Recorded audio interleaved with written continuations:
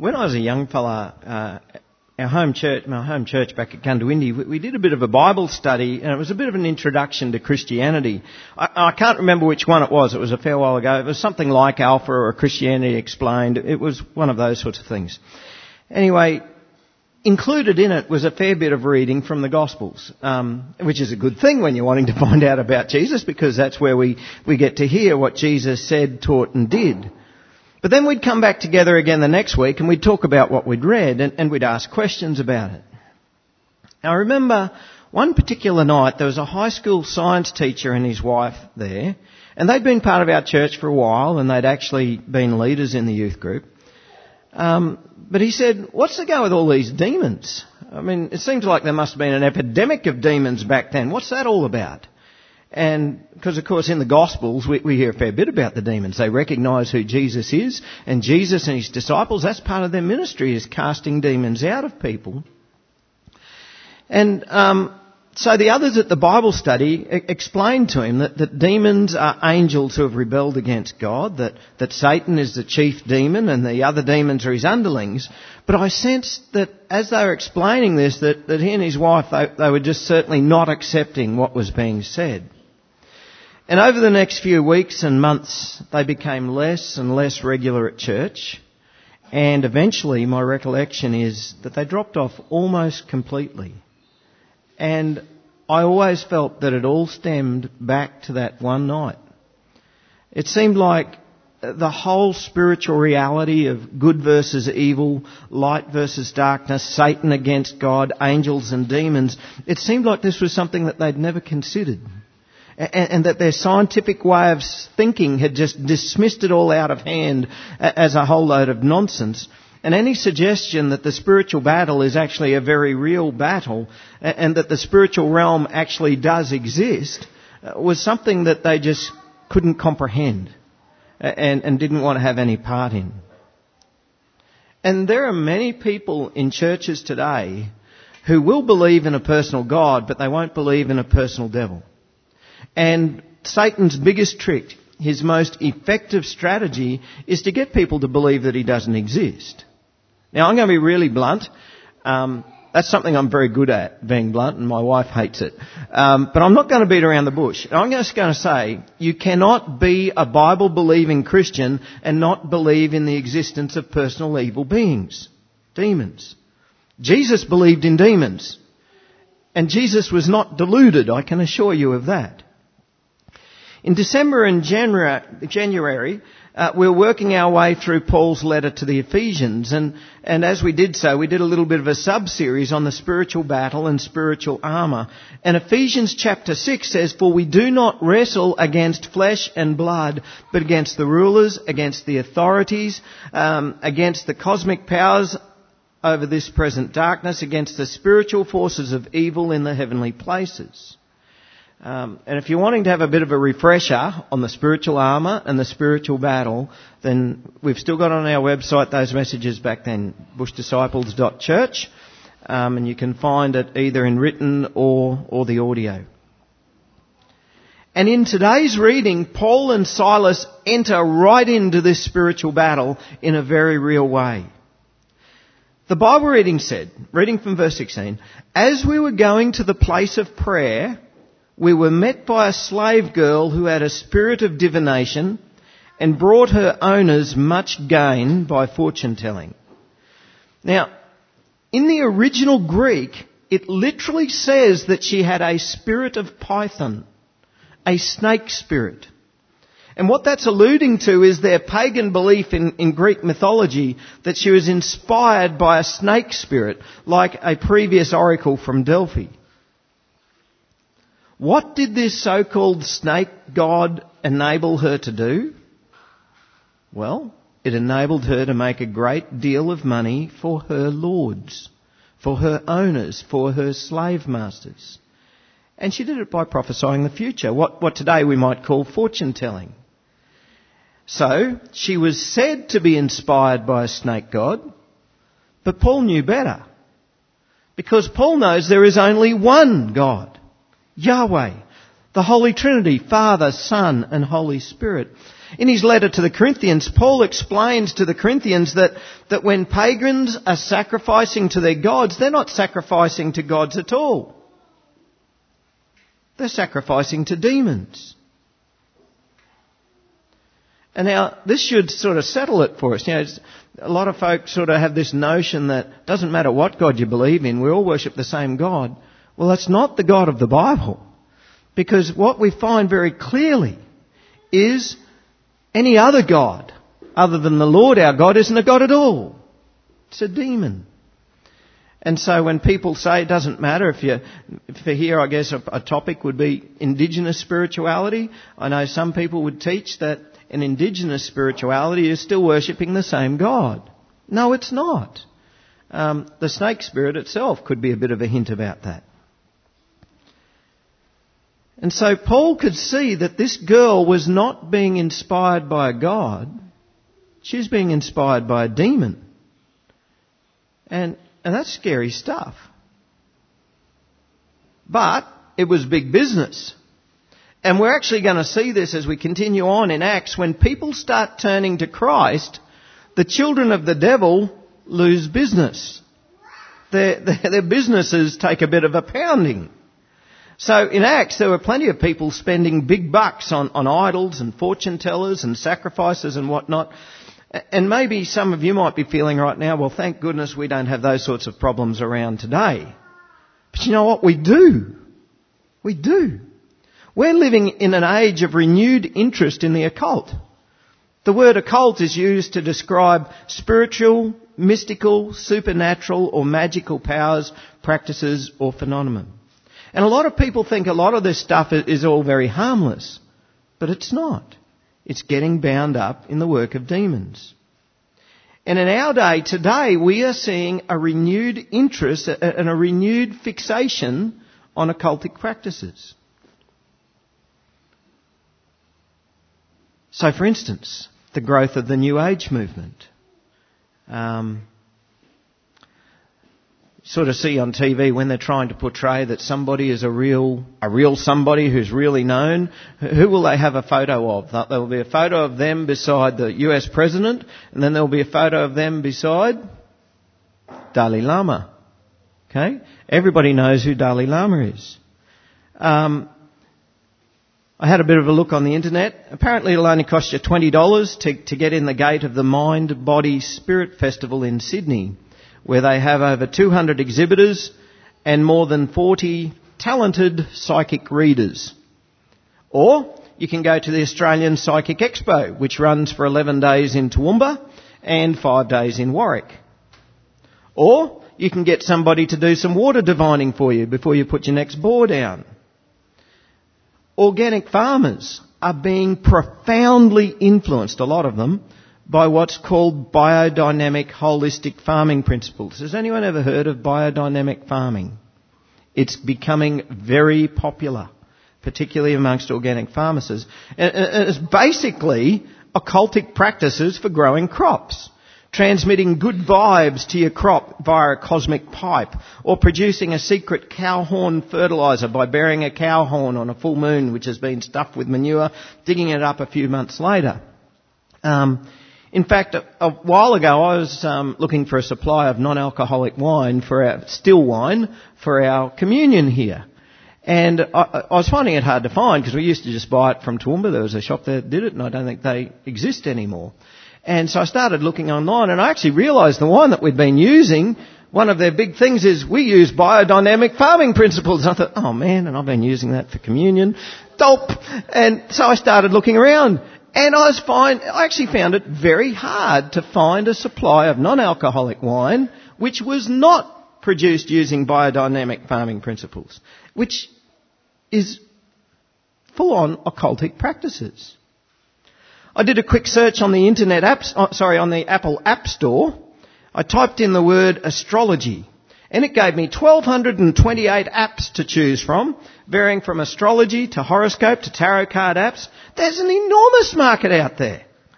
Then, of course, we see a growth in mystical Eastern alternative therapies, such as Reiki or faith healing. And then we've got other ones like iridology. And then there's things like crystals and amber. You go to any... there's certain regions you'll stumble across these crystal shops. It's big business. As we become a people who are more and more fixated on ourselves, more and more people are turning to this sort of stuff. And it is big business. And even today, when revival comes to a community, if people are being taught what it means to repent, to turn from the practice of sin and to turn to following Christ, these industries will suffer. Along with the drug industry, the grog industry, the sex trade, they all suffer. And my advice is, don't get mixed up in anything to do with the occult. We need to be aware and be discerning of the things that we get involved in. We need to ask ourselves a question, well, if this is something that's supposed to work, and the scientists are saying there's absolutely no scientific reason why it should work, but the evidence is it is working, we need to start asking ourselves the question, well, by what power is this working? And often we'll find that these are powers not from God, but from demons. Because just as there are miracles of God, there are false miracles of Satan. Anyway, this slave girl with the demon followed after them for days, constantly crying out, "These men are servants of the Most High God who proclaim the way to salvation." Which is actually true, isn't it? They were servants of the Most High God. They were proclaiming the way to salvation. But after a few days of her constant disruptive behaviour, shrieking this out, Paul was really annoyed, and he turned to her and he said to the Spirit, "I command you in the name of Jesus Christ to come out of her." And it did. It came out that very hour. See, as a Christian, you don't need to be afraid of demons. The name of Jesus Christ, that name which we love, that name which we cherish, that name which we carry, that name which we worship, is the name by which demons flee. And if you ever feel that you've encountered something demonic, or somebody even possessed by a demon, you don't have to be afraid of that. Because Christ who is in you is stronger than any demon. And you can have the assurance that you can use the name of the Lord Jesus Christ as your defence. But why did he cast this demon out? I mean, she didn't ask him to. And it was actually telling the truth. Surely it would have been a promotion for their cause. That, and just another witness. Yes, we are the servants of the Most High God. And yes, we are telling you the way to be saved. Why did they drive it out? Well, I think there's probably three reasons. Firstly, it was the source of the knowledge. God can testify for himself. He doesn't need Satan to do it. Secondly, it was the way that this slave girl was doing it. She's calling out and disrupting what they are trying to do and say. And thirdly, whilst it was the truth, it wasn't the whole truth. The people at Philippi, they worshipped a multitude of gods. Now, this evil spirit was calling out that they about this Most High God, as if it was just another god that they had to add to their list. One time I got to share the good news of Jesus with an Indian lass. She was actually a Fijian Indian. She was a Hindu. And I'd actually been forewarned that Hindus are often quite willing to believe in Jesus, and they're actually quite easy to get to believe in Jesus.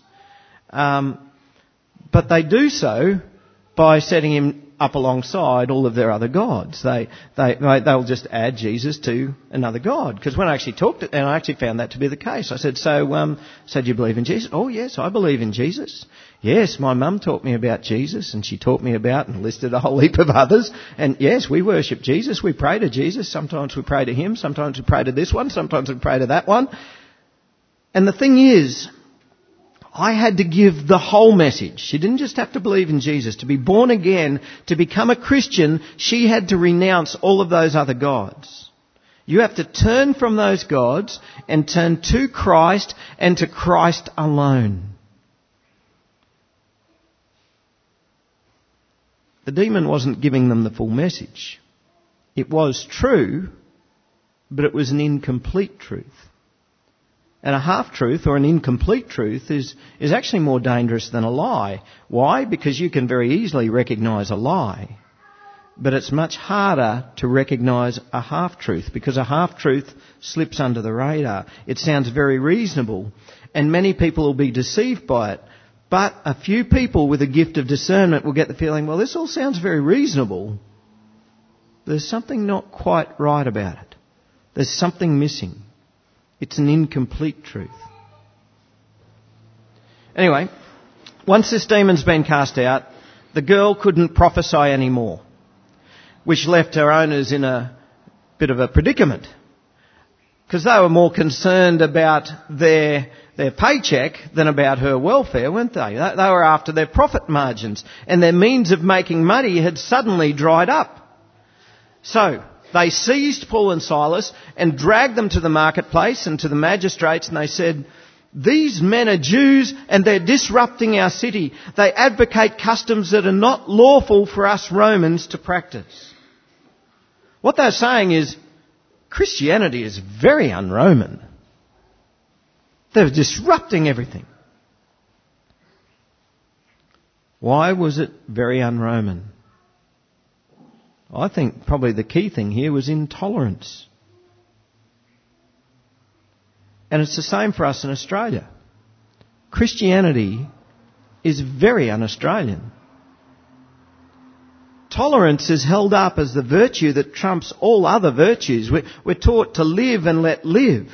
You can believe what you want to believe, but don't let your belief impact on me or what I believe. Tolerance. And yet, biblically, tolerance is never put forward as a virtue. Ever. Christianity can be very un-Australian. So, when you're next faced with the choice, and you see that your Australianism is contrary to your Christianity, which are you going to choose? Are you going to choose to be Australian? Or are you going to choose to be Christian? Anyway, Paul and Silas were attacked by the crowd. They're beaten with rods. They're thrown into the jail. The jailer is charged, don't you dare let them get away. And so he put them in the inner prison, all right? That means that there's locked doors behind locked doors. They wanted to make sure that they didn't get out. And just for added measure, they put them in the stocks as well. Now, why the big hoo-ha? Don't let them get away when the very next day they're going to let them go anyway. It was a minor offence. It was never like it was going to go to a higher court. They'd already been beaten. They'd already been thrown in jail. But why the big hoo-ha? Well, I think it was actually that the magistrates were flexing their muscles. That they're showing these outsiders, these foreigners, these Christians, who's got the power. We Romans, we've got the power. But of course, we know better, don't we? Who's got the power? God's got the power. God will not be mocked. Verse 25. About midnight, Paul and Silas were praying and singing hymns to God, and the prisoners were listening to them. And suddenly there was a great earthquake, so that the foundations of the prison were shaken, and immediately all the doors were opened, and everyone's bonds were unfastened. Then the jailer woke and saw the prison doors were open. He drew his sword and was about to kill himself, supposing that the prisoners had escaped. But Paul cried out with a loud voice, "Do not harm yourself, we're all here." And the jailer called for lights and rushed in, and trembling with fear, he fell down before Paul and Silas. Then he brought them out and said, "Sirs, what must I do to be saved?" Miracle after miracle after miracle. Beaten, bound, in stocks, locked away in a cold, dark jail. And what do the disciples of Jesus do? They pray and they sing hymns to God. That's the first miracle. Second miracle. The other prisoners listened. Has anyone here ever been in a jail? He's in Bogger Road for a while? Yeah. It was shut before I got there.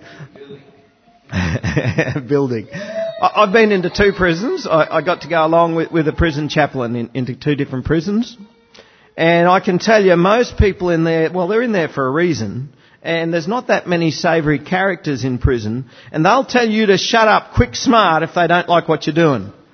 Now, I don't think there'd be too many prisoners that would put up with these happy clappy Christians singing praises and praying all night long when they're trying to get to sleep.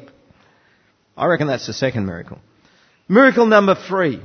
One commentary I read says, the earthquake was powerful enough to loosen all the chains and burst open all the doors, but not powerful enough for the roof to cave in and kill everyone. And I read that and I thought, this fellow's got no idea. He's obviously got no idea about building principles or engineering principles or anything about that. Because I can tell you that in an ancient building, it will completely collapse long before individual fixings will pop out of stones just through a bit of a rumble of the shaking of the ground. This was a miracle of God, that this earthquake didn't make the building collapse. It was a miracle of God that every single door burst open and every single chain was pulled out of the wall. Miracle number 4. All the doors were opened, everyone's bonds were unfastened, and nobody left. They all stayed there. Miracle number 5, salvation. The jailer said, "Sirs, what must I do to be saved?" And Paul's brief answer was, "Believe in the Lord Jesus and you will be saved, you and your household." But there's a lot in that statement that needs unpacking.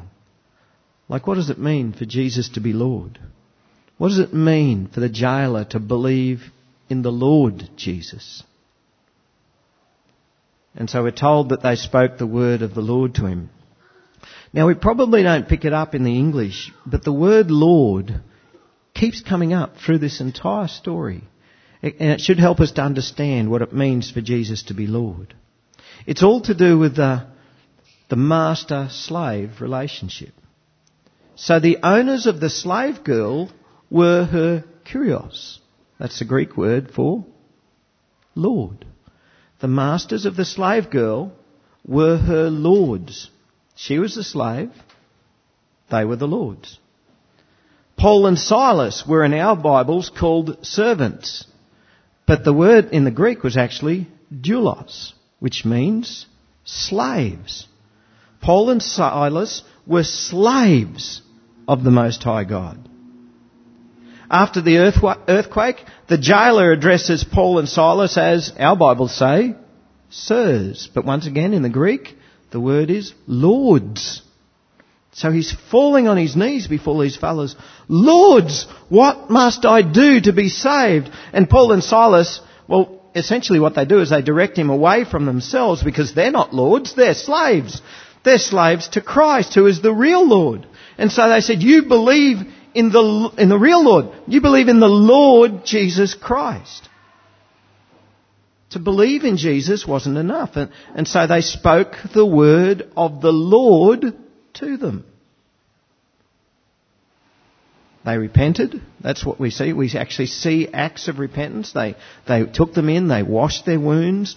They brought them into the house. They fed them. And he and his family were baptized. And get this. We're told that they believed in the Lord Jesus, but they rejoiced because they believed in God. So it's bringing this all together because the Lord Jesus and God are one and the same. And the story ends beautifully. Remember the magistrates who were flexing their muscles by bringing them up? Well, in the end, these magistrates are humiliated. The jail's been busted up, the prisoners are set free, but they're still there. And they're not going to leave until the magistrates come, make an apology, and personally escort them out of prison. Because God will not be mocked. You know, back in Acts chapter 9, that's when, I guess Paul was in the process of becoming a Christian. says, the Lord said, Paul is a chosen instrument of mine to carry my name before the Gentiles and kings and the children of Israel. For I will show him how much he must suffer for the sake of my name. Paul did suffer. Even there he has suffered. We've seen it already when he was stoned. Is threatened with stoning another time, stoned another time. This time is beaten with rods and locked up in prison. Paul did suffer. Jesus is Lord. He's the master. Jesus was the master of Paul. Paul is the obedient slave. And Paul and Silas did suffer. And in their suffering, Jesus was glorified as Lord. He was proclaimed as Lord. And Jesus became the Saviour to those who received him as Lord. Now, we're not actually told what became of the slave girl. You know, there's sometimes where the story's just left hanging, and I just love to know what happened. What was the outcome of that? We're not told. She was set free from the demon that had oppressed her, but we're not told whether she bowed a knee to the Lord and whether she believed in the Lord Jesus to be saved. We don't know what became of her. Acts focuses on the jailer and his family. They did repent. They did believe in the Lord. And there was much rejoicing. Do you believe in the Lord Jesus? I'm not asking if you just believe in Jesus, because demons believe in Jesus. They believe Jesus. I'm not asking if you just believe that Jesus died for your sins, because demons know that Jesus died for your sins. I'm not asking you if you trust that Jesus has forgiven your sins. What I'm asking is, have you bowed your knee? Do you bow your knee daily to Jesus as Lord? Have you given him all that you are for all that he is?